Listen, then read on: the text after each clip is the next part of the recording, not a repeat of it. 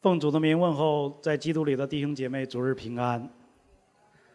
刚才透过坚固主席给我们读的经文，今天我要和弟兄姐妹分享的主题就是悔改带来复兴悔改带来复兴。那今天我们要分享的这一卷书是在旧约的倒数第二卷撒迦利亚书。我们知道，当我们读先知书的时候，我要和大家分享一下关于先知书分类的一些五种的分类和弟兄姐妹分享一下。我们知道今天所读的经文就是在撒迦利亚书，所以当我们进入新的先知书之前，我把所有的先知书和大家来总结一下。我们知道先知书总共有17卷先知书有17卷，其中有5卷大先知书，还有12卷小先知书。那先知书的大小是以书卷的长短来决定的，不是因为这个先知很出名他就是大先知，那个先知不出名他就是小先知，不是的。先知的大小之分来源于先知书的长短来决定这是大先知书和小先知书所以那在这17卷书当中，其中有2卷先知书是我们不知道它在什么时候也是不知道在什么年代写成的那就是俄巴底亚书和约珥书。我们看那 PPT 最那边的就是这两卷书呢，是我们不知道它的什么时候年代写的，就是俄巴底亚书和约珥书。那还有5卷先知书是在亚述帝国兴盛的时候，然后就是神在公元前8世纪前赐下的。第1卷书就是何西阿书，第2卷呢就是阿摩司书，第3卷约拿书，第4卷呢就是以赛亚书，第5卷呢就是弥迦书然后再往后推呢，进入到巴比伦兴盛的时期，也就是公元前7到6世纪那同样也有5卷先知书赐下，是哪5卷呢？就是那鸿书、西番雅书哈巴谷书、耶利米书，还有耶利米哀歌。因为耶利米书和耶利米哀歌是同一位作者所写的。那之后呢，就进入到以色列人被掳到巴比伦的时期了神也赐下2卷书，就是以西结书和但以理书。我们知道以西结书和但以理这2位先知是在被掳到外邦人当中的。好，那到之后呢，公元前536年，他们回归到耶路撒冷。在他们回归之后呢，上帝又拣选了3个先知，写了3卷书，就是哈该书、撒迦利亚书和马拉基书最近周五晚上团契的时候，我们都在查马拉基书这个周五晚上就最后第4章要跟大家分享完毕那今天呢，我就分享倒数第2卷书撒迦利亚书。其实哈该书和这个撒迦利亚书，他们是同时期的先知。当哈该领受神话语的时候，和撒迦利亚领受神话语的时候，间隔了2个多月所以他们在同一时期的所写的书。所以亲爱的弟兄姐妹，撒迦利亚书和哈该书是在相同的背景下写下来的。我们刚才从这个图片上可以看到这个历史的一个架况我们知道南国犹大他们被分3次被掳。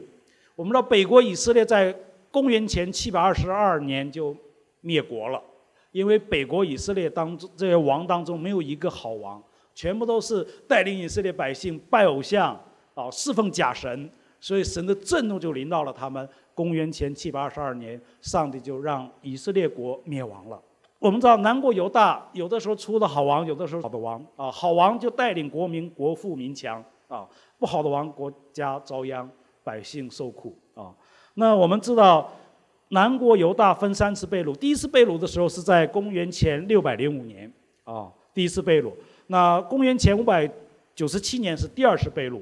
然后公元586年，南国犹大就灭亡了南国犹大就灭亡了，所以他们彻底就被巴比伦帝国给掳去了但是神应许他们被掳70年后，他们会回到耶路撒冷那我们怎么算呢？就是被掳都是70年如果从第1次被掳605年算的话，他们回归的时候是536年如果605年减去536的话，应该是69那实际是70。为什么呢？因为我们知道我们的生日假如说一过了，我们就增加了1岁，对吧？那以色列人算的也是因为月份的缘故，跨越的那个月就算新的一年了。所以从公元前586年耶路撒冷圣殿被毁，整个犹太人就被掳到巴比伦去了。所以以圣殿被毁的时间来算的话，那70年到什么时候呢？就是到公元前516年，圣殿重新被建造啊。我们知道上帝是很奇妙的啊。那你看上帝多么的信实，上帝的话句句都信实，立定在天，而且神的话也100%的应验了。当我们看到这个事实的时候，我们怎么能不敬畏我们的这位上帝呢？怎么不敬畏上帝赐给我们这些话语呢？是不是？所以，而当以色列人回归的时候，我们看到他们被掳是3批啊，他们回归也是3批。所以第一批就是在公元前536年，省长所罗巴伯和大祭司约书亚的带领下，他们回到耶路撒冷建造圣殿啊。第一次回归的人，他们圣殿就是敬拜的中心。今天我们来到这个教堂，这个教堂就是我们敬拜的中心。所以我们每个周日我们来到这里，我们来敬拜上帝，来向他歌颂，来向他颂赞，来向他祈求，把我们喜乐的、悲伤的、难过的，通通都可以向上帝来祷告。在旧约当中，他们来到圣殿是为了献祭，献祭的目的就是能够除掉自己的罪。所以祭司在圣殿里的责任就是带领以色列人为以色列百姓献祭，来做祭祀的工作，让人和上帝重归于好啊。那我们知道第二批回归的是458年，就是文士以斯拉带领第二批百姓回归。所以第一批回归是重建圣殿，圣殿建好了，但是人没有真正的敬畏上帝，所以第二批回归的就是这个文士以斯拉来带领以色列人信仰的复兴信仰的复兴。以斯拉对于那些不敬畏上帝的人，他们把他胡须都给拔掉这个男生长胡须的拔胡须是很痛的，是吧？他们不敬畏神的这个文士以斯拉把他们胡须拔掉，头发也拽掉就是这个文士对他们犯罪产生的一种让他们能够感到痛，能够回转归向上帝。那第三批呢，就是前444年，神透过尼希米在亚达薛西王允许的时候，他回到耶路撒冷开始怎么样？重建什么？城墙你看，第一批上帝先建造圣殿，让以色列人有敬拜的地方；第二批文士以斯拉在圣殿里读律法书，让以色列人的属灵的生命复兴。复兴了以后，第三批尼希米回去的时候，带领以色列百姓来建造城墙。52天，各位弟兄姐妹，52天就把城墙，耶路撒冷所有的城墙全部建造好了。这些以色列人说：“哇，你们建造的城墙，就是狐狸上去都能什么倒塌。”但是他们不惧怕外邦人的嘲笑，尼希米带领以色列的官长百姓同心合意的建造城墙52天。各位弟兄姐妹，这是一个神迹，这在以色列人的历史当中是一个神迹，更彰显出上帝的作为，上帝的信实。上帝应许他们回归到以色列耶路撒冷，神就会怎么样保护他们，恩待他们，施恩给他们，赐下平安给他们所以我们知道，当我们进入先知书的时候，我们也都是学习这卷书的作者。这卷书的作者就是撒迦利亚。撒迦利亚这个名字在圣经里面有很多人起这个名字，这个名字的意思就是耶和华纪念耶和华纪念的意思。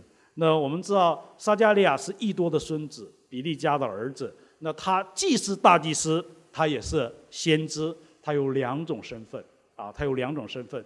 祭司带领以色列犯罪，他可以献祭另外他是先知我们知道撒迦利亚书是最长的一卷小先知书那在几乎所有的旧约书简当中，是被新约作者引用最多的一卷书所以在旧约所有的书简当中，具有弥赛亚性质和最有真正启示性的和末世性的一卷书就是撒迦利亚书。其实撒迦利亚书在后面撒迦利亚先知见了8个异象，在这8个异象当中都有上帝对他的启示，甚至对末后教会的一个启示。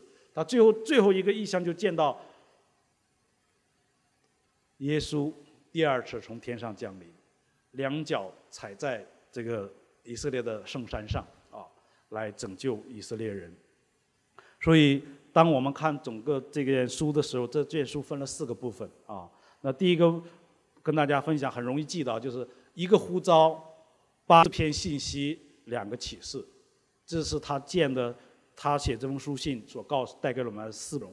其实先知哈该书他也是写了4篇的内容啊。那撒迦利亚书也是写了4篇的内容，就讲了4篇的信息。但是撒迦利亚他从上帝那里领受了8个异象，啊，那也最后得到了2个启示，来告诉尼撒第一次来、第二次来的光景啊。所以我们撒迦利亚书告诉我们一个非常重要的一点，就是他呼召百姓能够悔改归向神，转向神。上帝说：“你们要转向我，我就转向你们。”啊，谁先向谁转向呢？当然就是今天我们要先向我们的神转向。当我们向神转向的时候，上帝说我们就会蒙他保守、看顾、眷顾。所以我们人生不在于方法，乃在于方向。当你的方向走对了，上帝自然会给我们方法来去如何去行神所喜悦的事情。所以我们到底为什么而活呢？在这是上帝一直呼召我们的。之后就是在结尾，我们看撒迦利亚书从前面呼召到后面的结尾，都是告诉大家悔改啊！如果大家不悔改，神的子民能够照亮这个世界，像一个金台一样会发光吗？不会，因为当时的以色列人他们就是拜偶像、犯罪得罪上帝，上帝把他们放到外邦人当中受羞辱、受人家的嘲笑、受人家的讥讽、受人家的逼迫奴役啊！那我们知道，神透过撒迦利亚书来告诉我们要悔改啊，让我们悔改。所以当耶稣20降临掌权王权的时候，他带领所有属他的百姓就进入到神国度的荣耀当中啊。所以我们就完全可以彰显神的荣耀了。这就是撒迦利亚书从前面的呼召到后面我们回归到上帝的荣耀的国度里面。所以当我们在读撒迦利亚书的时候，我们会发现撒迦利亚站在他所处的时代，处于他所在的日子的他所有的意象、他的预言、他的信息、他的启示，都不仅仅局他所处的那个时代当中。他写的这卷书的内容，同样也适合今天我们在这里敬拜上帝的每一个兄弟姐妹。所以亲爱的弟兄姐妹，我们知道人的悔改是必须的，神的审判也是确定的，但神的恩典是持续性的。当我们回转归向神的时候，神就愿意接纳我们。所以我们知道耶稣20再临的时候，弥赛亚一定会降临的，这就是撒迦利亚书所告诉我们重要的信息啊。那我们看到他这个先知撒迦利亚书预见了8个异象啊，这个8个异象当中，每个异象里面都有深刻的含义在里面。因为今天时间关系，没办法跟大家分享那么多。我跟大家分享的第一点就是，不要效法列祖犯罪啊！不要效法列祖犯罪。我们知道先知呼召这个先知以利亚来告诉以色列这个百姓要回转归向上帝啊。我们知道，我们从尼希米的资料当中也得知，撒迦利亚他不仅仅是祭司，他也是先知的角色啊。那我们知道，先知和祭司是有差别的。先知是上帝的代言人，上帝让他说什么样的信息，他就必须照上帝的指示来说出来。即使知道了说了会有生命的危险，他也要说，他不能隐瞒。我们知道先知约拿不就是吗？他拒绝上帝，对不对？上帝让他往他斯，让他往尼尼微，他往他斯。上帝是让他往东去，他就是往西去啊。往东就是亚述帝国嘛。东边就是亚述帝国，这亚述帝国欺负他们，他们非常的怎么样？恨这些亚述人，所以他就坐船，因为以色列旁边就是地中海嘛，他坐船往西去啊，往相反的去。但上帝怎么样？上帝仍然把他招回来了，让他大风大浪，然后查出来就是他因为起的风浪，把他丢到海里去，一颗大鱼就把他吞了，对不对？悔改的时候，上帝就听了他的祷告，然后就把他吐到海岸上，他乖的怎么样？去到了尼尼微城里面去。所以，亲爱的弟兄姐妹，今天不单单是我们普通的基督徒会不听上帝的话，就连先知他也是不听上帝的话，对不对？上帝让他去尼尼微去传悔改的道，但是他却不愿意去让他们悔改。为什么？因为亚述人欺负犹太人非常的残酷残忍。因为你知道那些怀孕的妇女，这些亚述人就把他们的肚子剖开，把孩子拿出来。其实这个让我们可以想到，其中有一个国家曾经在侵略中国的时候有做过这样的事情啊。那圣经里面也告诉我们说，神透过先知撒迦利亚告诉这些以色列回归的百姓说，你们不要再效法列祖的行为了，列祖的行为是导上帝不喜悦，因为他们不听上帝的话，他们先知来了，他们打先知，杀害先知，攻击先知，羞辱先知啊，这些罪上帝都知道。刚才读的经文当中，上帝说他并不后悔对他们列祖所实行的惩罚，为什么？因为他们得罪上帝。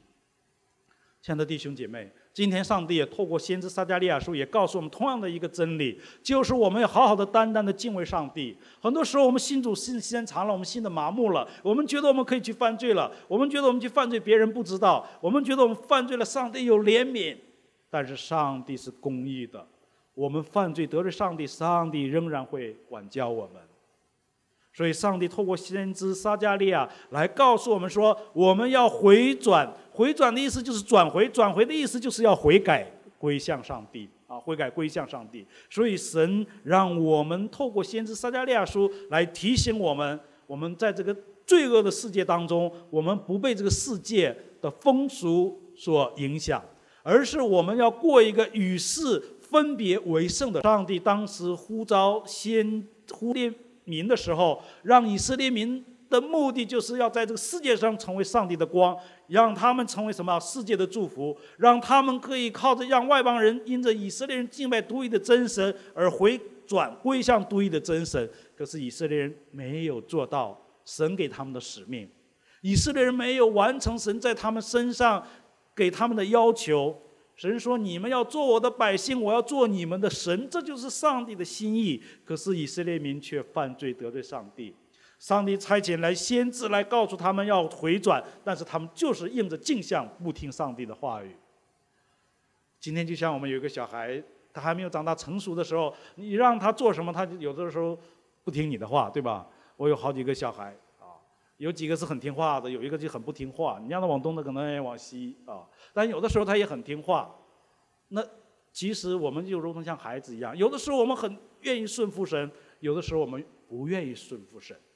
当我们不愿意顺服神的时候，神的震怒管教就会临到我们。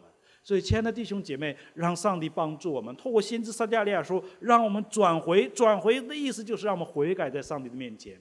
我们会不会犯罪？我们会。我们有时候撒谎，我们有时候去恨人，我们有时候去陷害人，对吧？没有诚实，没有公义，没有怜悯。刚才圣经里面也提醒我们要做公义的一个人，这是上帝对我们的提醒啊。所以上帝也透过他们的先知来不断的来警告神的百姓，因为上帝其实珍惜和以色列人的关系。当以色列人真心的敬畏上帝，上帝难道不喜悦以色列人在圣殿里赞美他吗？像我们刚开始敬拜的时候，我们同心合一的来赞美我们的上帝，来歌颂我们的上帝，来同心合一的一起来侍奉我们的上帝。上帝不喜悦吗？上帝喜悦我们。所以我们回到神的面前，我们要回转到上帝的心意当中。我们知道上帝是有计划的，他一定会按照他的计划来进行。他该毁灭的，上帝绝对不会宽恕啊；该赐福的，上帝绝对不会亏欠或忘记。就像诗篇诗人所说的，说万有都照你的安排至今存在，因为万物都是你的仆役。所以圣经给我们一个很清楚的教训，我们只有悔改回转才能够改变上帝的愤怒啊，才能改变上帝的愤怒。所以我们可以从刚才我说约拿的故事当中，我们就可以学到这个教训。上帝让我们做什么，我们就只管顺服，对，赐给我们恩典。和大家分享的第二点就是回到西安的神。大家知道，当以色列亡国、犹大亡国的时候的目的的原因是什么？是因为他们不敬畏上帝，远离上帝，他们拜偶像啊，他们侍奉假神。先知差到他们当中来，告诉他们，他们还是不听哦。所以此时神就把他们掳到外邦去，说这块地神从此离开了，也就是说耶路撒冷的荣耀离开了，神离开了耶路撒冷，耶路撒冷圣城被毁，对不对？圣殿被拆，荒凉了70年啊，荒凉了70年，上帝的荣耀离开这里了。所以此时我们在这里可以看到，神说：“你们耶路撒冷，我必会怎么样？与你们同在。我要回到西安啊，我要回到耶路撒冷。其实西安就是代表耶路撒冷，耶路撒冷也代表西安，它是在同样的以色列这片土地上啊。所以神应许回到西安，乃是告诉以色列百姓说：你们不要惧怕，手要怎么样？刚强。你们不要怕外邦人羞辱你们，你们不要怕外邦人攻击你们，你们不要怕外邦人逼迫你们，因为我在那里，我与你们同在，我要保护你，谁能把你们怎么样呢？是吧？上帝是有能力的神，上帝是有奇妙作为的神。咱们从旧约圣经一直学了一些很多重要的东西，大家还记得以便以谢吗？撒母耳的一个祷告。撒母耳劝导以色列百姓说：敬拜独一的真神，因为那个时候以色列人在士师时代，他们常常什么样？受苦难了就回转到上帝，富足了就忘记了上帝，所以他们常常士师兴起，对不对？很多时候他们就常常一直在这个返回的做错事当中啊。我们常常说好了伤疤忘了痛啊，就是说他们日子过得好一点，他们就去敬拜假神啊。当他们遇到难处，外邦人来攻击他们，呼求神，神就派士师来搭救他们，让他们在国中过太平的日子。所以亲爱的弟兄姐妹，神透过撒母耳来告诉以色列百姓说：我们今天要敬拜独一的真神，就是耶和华上帝。所以以色列百姓说：啊，我们敬畏耶和华独一的上帝。他们就大声的唱诗，大声的呼喊。结果非利士人哇吓了一跳，说：哇，这个以色列人要聚集，要攻击我们吗？那他们就上来打这个，要打这个以色列人，杀以色列人。但是撒母耳说：我们一同来禁食祷告。今天我们禁食祷告最后的一天，我们本周是祷告周，昨天也有祷告，今天也有祷告，禁食祷告。那我们看到撒母耳他们同心合意祷告的时候，上帝就让非利士人怎么样？自相残杀这就是上帝的作为。所以上帝答应说：你们回归到耶路撒冷，回到这里建造圣殿，我就与你们同在。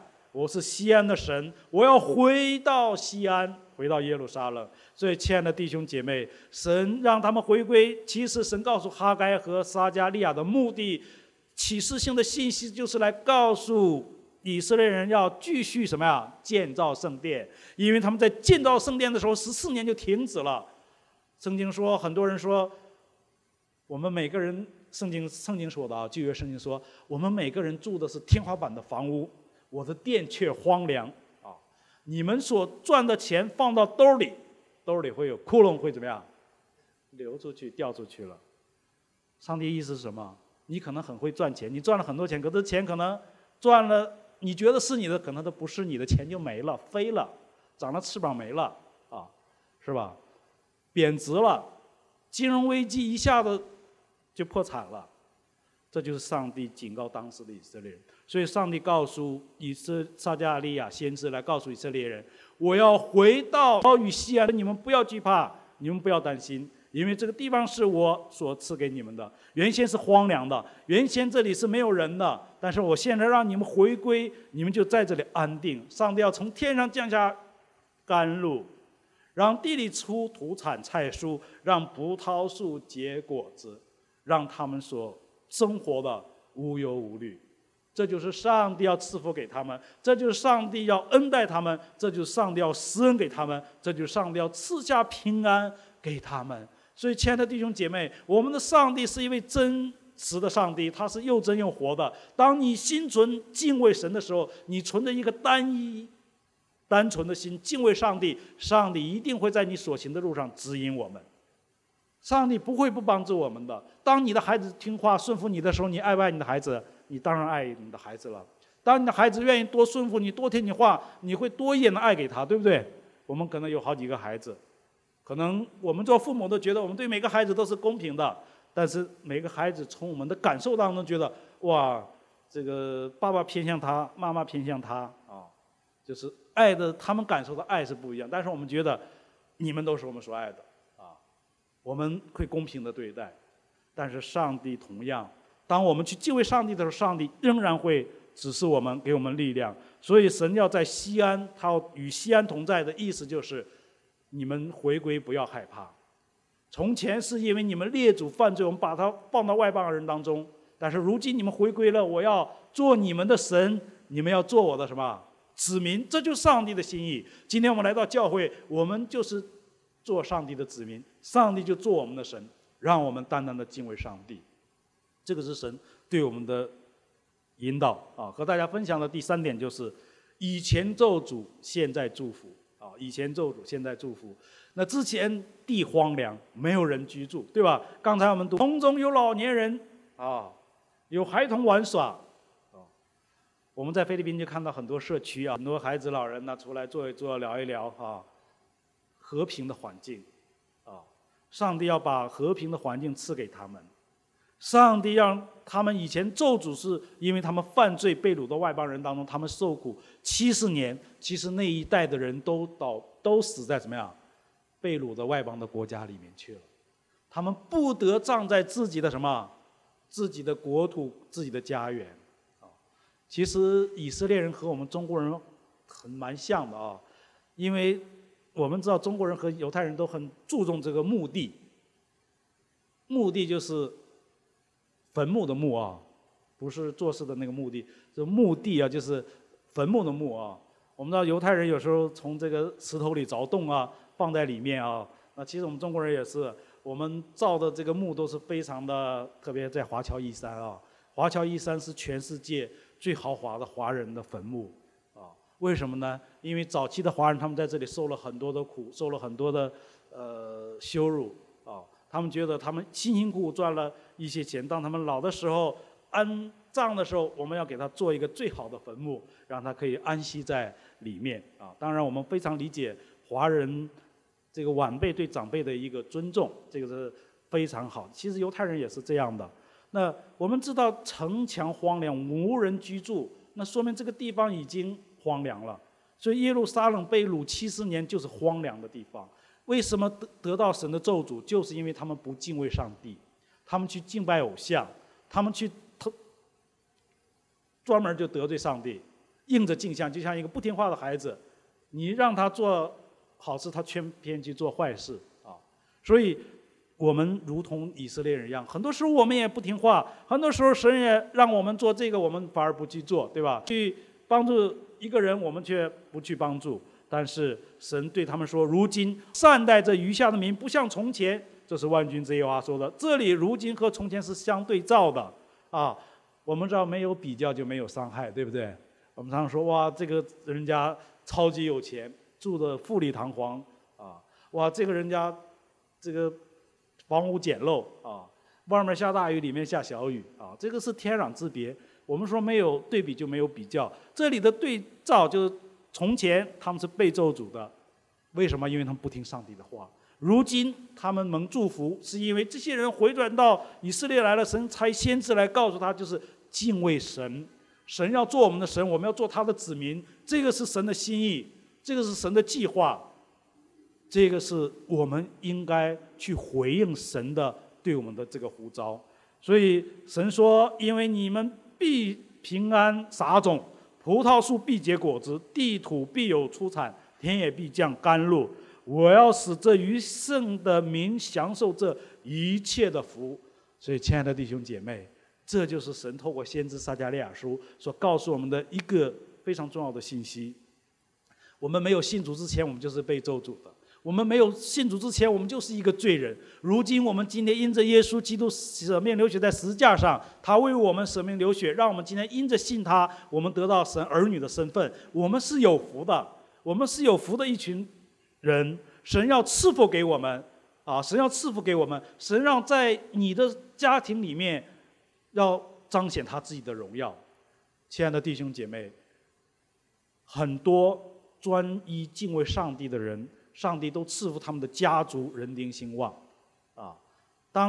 我不知道很多年前有人举的一个例子，美国人啊，有2个不同的人，一个家族是非常敬畏上帝的，敬畏上帝的家族奖励是非常非常大的。上帝使用这个家族，在2中这个家族兴起了很多成功的人士。所谓成功的人士，有当过总统的，有当过大法官的，有当过这些大律师的等等的，都被神所用。但是另外一个家族不敬畏上帝，他们家族所产出来的人，不是去吸毒，不是去偷窃，不是去打仗，不是打架，不是就是去犯淫乱的罪。这个家族常常出了很多抓进监狱里面的人，这就是一个很重要的对比。亲爱的弟兄姐妹，今天我们来到上帝的面前来敬畏上帝，我们不单单是我们来了敬拜上帝，我们也要怎么样？把我们的家人带到上帝的面前来。上帝要复兴一个人，先改变这个人，这个人需要怎么样？悔改。当悔改了，上帝必然会赐福给他。所以以色列回归的这些百姓，当他们来敬畏上帝的时候，上帝就赐福给他们。你看这些福都让他们所经历啊，这些福都让他们所经历。所以神要恩待他们，安慰他们，保护他们，赐平安给他们，让他们所需要的都怎么样？充足富有。这就是神的心意，让这些敬畏他的人一样好处都不缺乏。亲爱的弟兄姐妹，在新约当中，我们知道是耶稣最苦，对不对？啊，然后耶稣说我要定十架，彼得说主啊，我就同你下监啊，怎么样，我都跟随你啊，永不离弃你。耶稣说我告诉你，今天晚上鸡叫以先，你要3次不认我了。彼得还觉得不可能啊，结果耶稣真的被抓的时候，你看彼得去看耶稣，突然有个使女说：“哎，你是和他一伙了？”他说：“我不认识他。”彼得说：“我不认识耶稣。”第二次又来说：“你就是和他一伙的。”他说：“我告诉你，我就不认识他。”第三次来说：“你就是和他一伙了。”然后彼得说：“我不认识他。”他就出去了。出去了，他怎么样？痛哭。为什么？他3次不认耶稣。耶稣说的话怎么样？应验了。见面的时候，彼得说：“你爱我吗？”彼得说：“主啊，你知道我爱你。”主也是3次问了他。彼得说：“主啊，你是无所不知，你知道我爱你。”是的，我们知道彼得确实爱主，但是主告诉他说：“你要兼顾我所托付给你的人。”彼得就照做了，彼得就悔改了。你看，他们就开始等候祷告。耶稣复活升天以后，他们就在祷告，同心合意祷告。结果圣灵降临了。圣灵降临那一天有怎么样？彼得一讲到3000人悔改，彼得就是讲，你们所定的这个耶稣，他已经复活了，他已经升天了啊。当他讲到的时候，很多人都觉得扎心。那一天3000人悔改，是在历史上最快的一次教会的复兴啊。那彼得第2次讲到的时候，5000人悔改，2次讲到有8000人悔改，这是历史上最复兴的一次教会。为什么复兴？就是因为他们悔改。当彼得讲到他们觉得扎心的时候，他们呼说：“主啊！”他说：“彼得，我们怎么样做才能够得救？”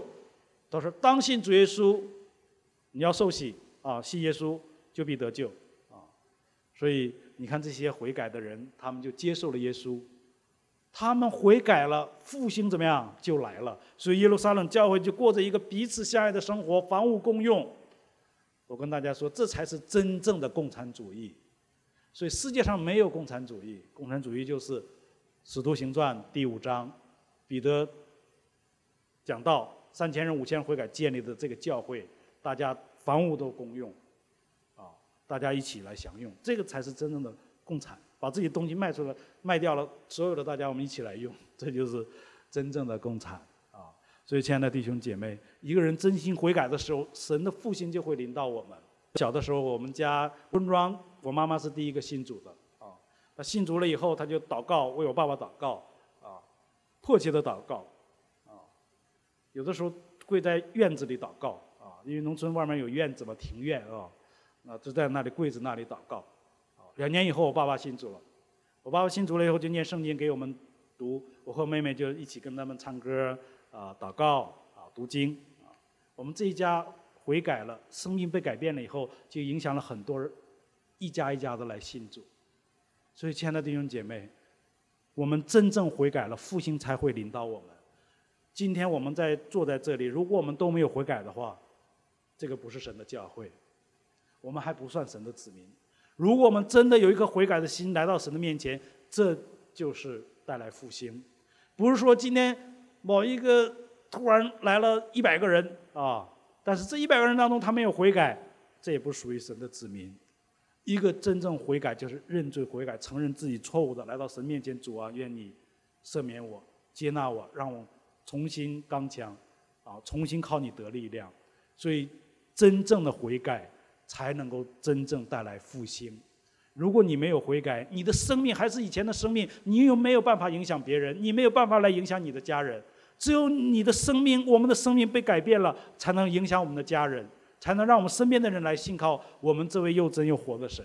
否则你没有悔改，怎么能够让别人能看到这位又真又活的神在你身上得以彰显呢？没有。所以亲爱的弟兄姐妹，生命的改变在于真正的悔改，真正的悔改才能够带来属灵的复兴。所以亲爱的弟兄姐妹，我们看到圣经里所说的悔改带来的复兴盼望我们今天的教会、我们的团契、我们的小组、我们的主能够做这样的工作，先从我们中间的弟兄姐妹开始，来更新我们的信仰观念。如果为中心，这个观念要放弃，要让神坐在我们生命的宝座上，顺服他、赞美他、来敬拜他。以后我们那种人文主义的、以自我为中心的来表达我们里面那种肉体的情欲、眼目的情欲、今生的骄傲，我们都要去拒绝它。以前我们倾向于追求世界上的东西、世界上的价值观、人生观、世界的生活方式，现在我们要放弃这些东西，这就是悔改。